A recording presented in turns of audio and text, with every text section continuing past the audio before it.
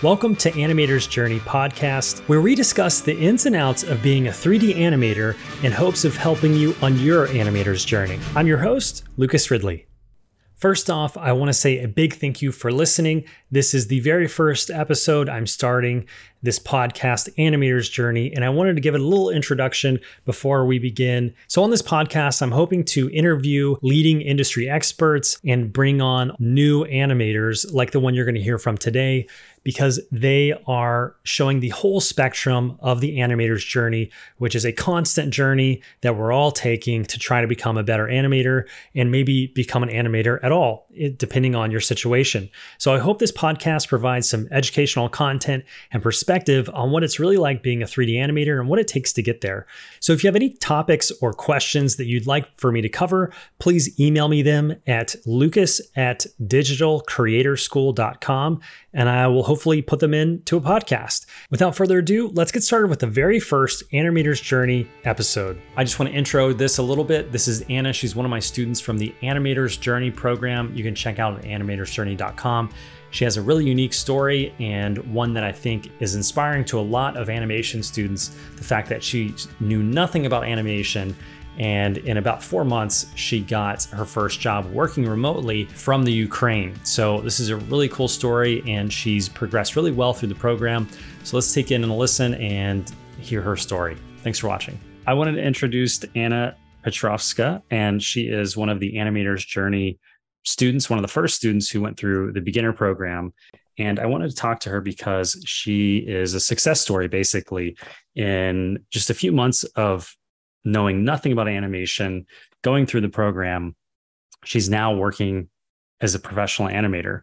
And she did all of this while living in Ukraine during the war. And I think her story is incredibly unique and very encouraging for any other student who has their own, excuses or troubles in life. We all have our things that we kind of have to overcome, obstacles, whether they're of our own making or external forces. There's stuff that we have to deal with when we're learning animation or anything in life. But so Anna, welcome. Thank you for joining me. Thanks for having me. So I wanted to ask, first off, what is your current situation like? Are you safe day to day? Is everything okay? Where are you at now? Because I know when you started, I think you moved right when you started the Animator's Journey program. You were moving, you used to live in Kyiv, and then you had to move. And so how's everything now? I'm still in the same place when I started the Animator's Journey. But yeah, originally I was living in Kyiv, and I am not back up until now. But it was a separate kind of track of challenge to get used to not be at your own place and kind of not have much of control over your schedule. So that is the separate piece of story. Yeah. But yeah. That's a struggle. I mean, I can only imagine what that must be like to just pick up and leave. Did you have to leave things behind? I mean, when you had to make the move, was it very quick, or did you have some time to plan for that? Well, it was like everyone had different opinions about whether that would happen or not. And I am the one who is usually first to go and do stuff and plan ahead and that kind of things. So of course, most of us had things like the most important, documents and stuff like that with you ready to go. But when everything started, nobody knew how bad would it be, and how long would it take, and when is that moment that you have to react, and what is the extent that you have to kind of go. But this is kind of my angle of the story, because everyone at that day seemed to be hit at a different level. Mm-hmm. And there were people who kind of, when you wake up 10 minutes before the missile is fired, it's kind of one part of story. The other one is when you wake up because you've been hit by the missile, and when you wake up because you hear that your relatives call you and say the war has started. all these tracks are different. So Yeah. I was And the one who kind of woke up 10 minutes before, and I've been in Kiev like 2 days while this like was a complete mess. And we kind of decided to uh, leave yeah. just because like things were getting out of control absolutely, and the tanks were all around and stuff like that. So we were just like the panic was all over the place. How is it So now? Like a few months in, is there a new normal? I mean, you've been able to go through the whole program. We never missed a meeting together, or like you were very present through the whole program. Were there interruptions that you've had, or is there like kind of a new normal? You're in a safer place now. I think I am definitely in a safer place now because I don't have like the entire territory of Ukraine is under Yeah. uh, air raid alerts and stuff like that in a random timeline. But the place where I'm at now is not that interesting in that respect Mm. to fire missiles here. So, because I'm in the mountains in the village where there nothing is Mm. interesting in terms of infrastructure or stuff like that. So nobody had a place to go because people were like leaving their homes. And at the moment, like Kiev is a big city. There is like 20 million people living there. Mm. And I didn't realize it was it that big. was, Okay. yeah, and it was like first few months, it turned like 2 million people just left there and nobody went out. So all these people had to go somewhere. Yeah. And like there were horrible traffic jams, no gasoline and stuff like that. So you had to deal with all that. And um, there are like more layers to that. But when you are, we were lucky enough to find the place to stay, Mm. and we're here up until now. And we're living in the house of our friends so far. Yeah. But and we are kind of part of the family almost. We have to kind of deal with the inner rules of the house and stuff like that. So there is different rhythms, and you have to just get along with everything that's going on, and you have to adjust. So this takes a toll on what you get used to while Yeah. you're investing time on your development and career and stuff like that. And now you have to have certain I'm looking for the right word, but I think that's our trade-offs that you Yeah. have to kind of make, and make the choice what is the highest priority for you Yeah. now. What when you decided, because I think on your Twitter bio it has like you worked in QA or something for a tech, kind of like a Yeah. tech company before.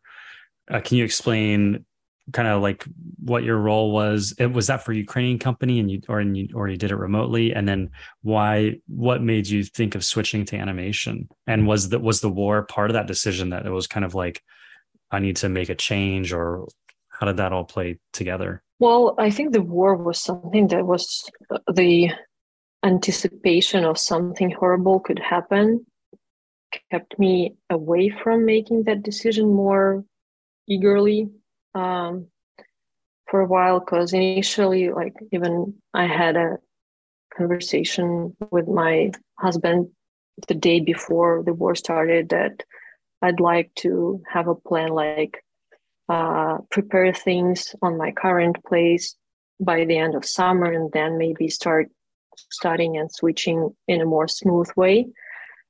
So, and if we can take a few steps back, like why did I get into animation or how I decided to switch? I did have a pretty interesting, but with a few tweaks, career of also QA in a software company, software development company. It is an American company that develops products in educational technology, and they have development center in Ukraine as well. And I was a part of it for about like 4 years or almost 5. And I've been working there as a QA and then product manager and project manager, and then QA lead, even with working with multiple teams. And like it was, as I mentioned, I had a few twists which were not by my wish. And I think I have just exhausted all the opportunities that I've had on that role with that company. And I wasn't really feeling like I am ready to switch just to another company. And I was looking for more fulfilling opportunities outside of that industry, but still willing to be present in the technical aspect and creative aspect. So I had most of these parts present in my work, and I wanted to preserve this in my future endeavors, so to say.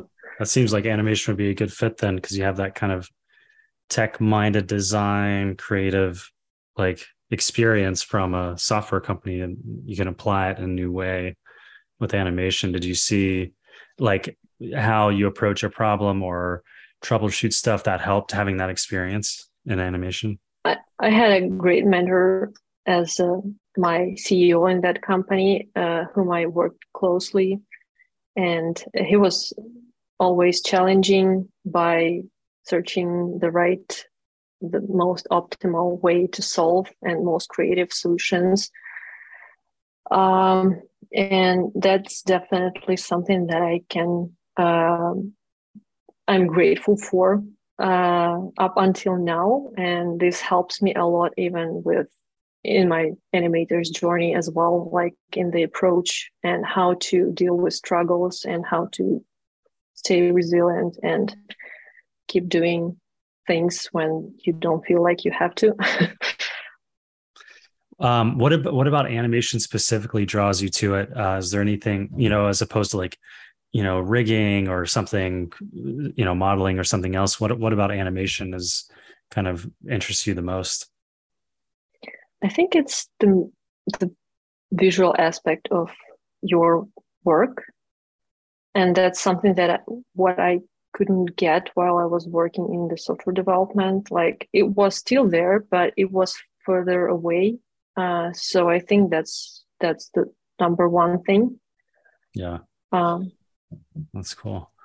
What was the hardest part of getting started with animation? Like, were there things looking back now you wish you could have done differently, or that you didn't expect were going to be difficult, were difficult?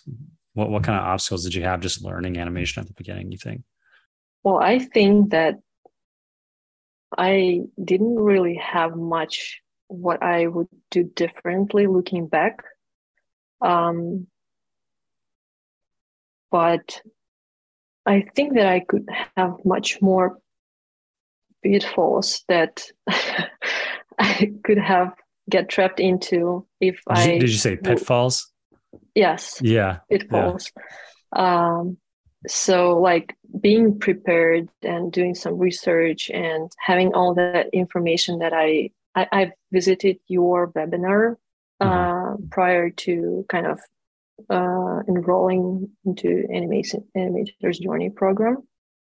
And that was the part of the decision-making process, I think. And also prior to that, I have read your book also, which is the great source of information and like understanding how that, getting a sense of how that works from the inside to make sure whether I'm really up to doing that change and not kind of change anything after I started. Good. Yeah. And I think I forgot that you maybe read the book. Hopefully that stuff, well, what I try to do with that stuff is like show all sides. It's a job at the end of the day too. Yeah. And like, it's good. You're going to get frustrated and there's things you got to overcome in the job. And I mean, now that you're working, do you feel like you were somewhat prepared for that, or are there still things, that you didn't expect? Or how is it like, having your first job now? Is how prepared do you feel, and how I guess you can never really be all the way prepared for it, but Yeah, well, every industry has everything in it, and sometimes you never know what like it makes for you, like what part of it is present in your life. But as like so far, what I have and what I observe is something that makes me feel lucky enough to be part of whatever I am now. And I feel like not everything is that much bad in the industry. So so maybe there it are was yeah. oversold, how the challenges, it's not, doesn't seem that challenging right now, maybe. Well, it is challenging, but it depends like what everyone counts for them as a challenge. I don't Right. want to get too much of It's philosophy in here, relative. but Yeah, it's a yes, relative.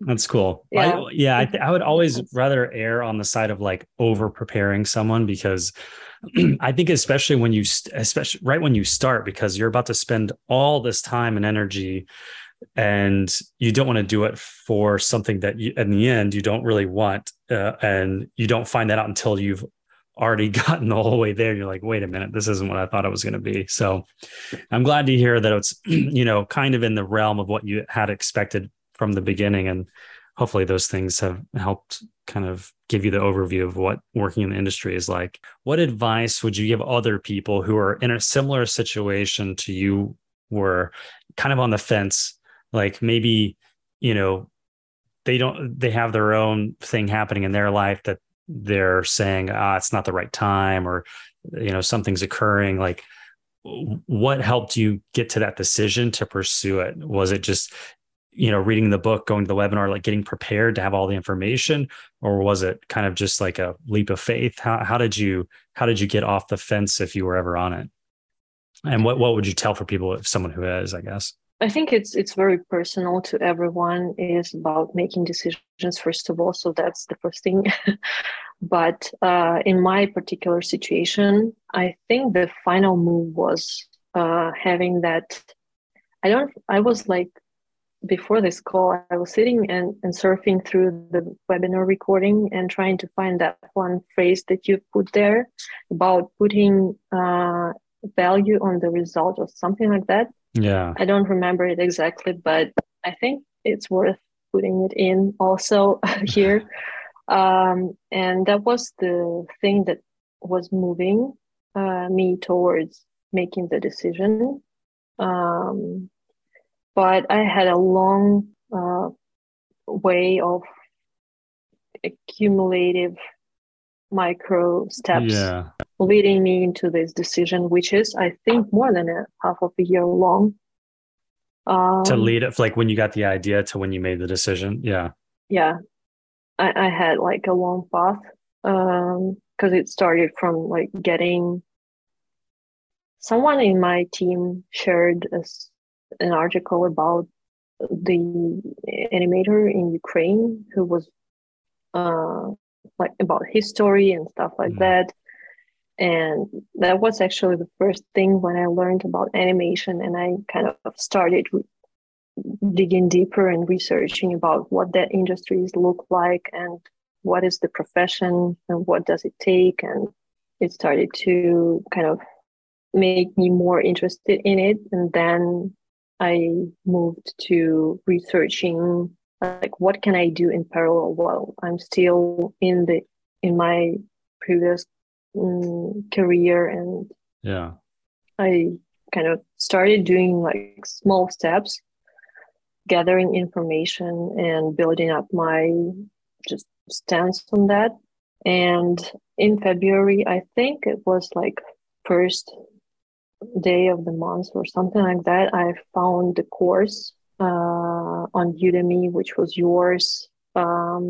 It was about learning Maya, Yeah. not even about animation, Yeah. but the animation module is also there. But the only thing that I've done is that I have passed like modeling and rigging part, and then like the war started and stuff like that, and I had to pause, and then was the webinar and animator's journey started, and I'm so that's where Yeah. I'm so glad the timing worked out for that, because the way you describe it, it was like you were the first kind of person to go through all of those steps, because I just made the webinar. I just kind of started enrolling people in Animator's Journey, and the timing, it just worked out so good. I'm so glad it was available, and like we connected over that, so that we're at where we are now. We're both on our own journey, still going. It's not like it's over. We've reached the finish line or anything, but I think it's worth celebrating the successes when they come, because there is so much hard work you put in, and it's like you got to like take a moment to really, celebrate that moment that you're in right now. Thanks for listening to this very first episode of Animator's Journey podcast. We're going to be back with a part 2 of Anna's interview, so we hear her entire story and how things are going for her now and in the future. If you enjoyed this episode, please don't forget to leave a review wherever you're listening to it. Stay tuned for part 2 of Anna's interview in the next episode of Animator's Journey. Thanks for listening.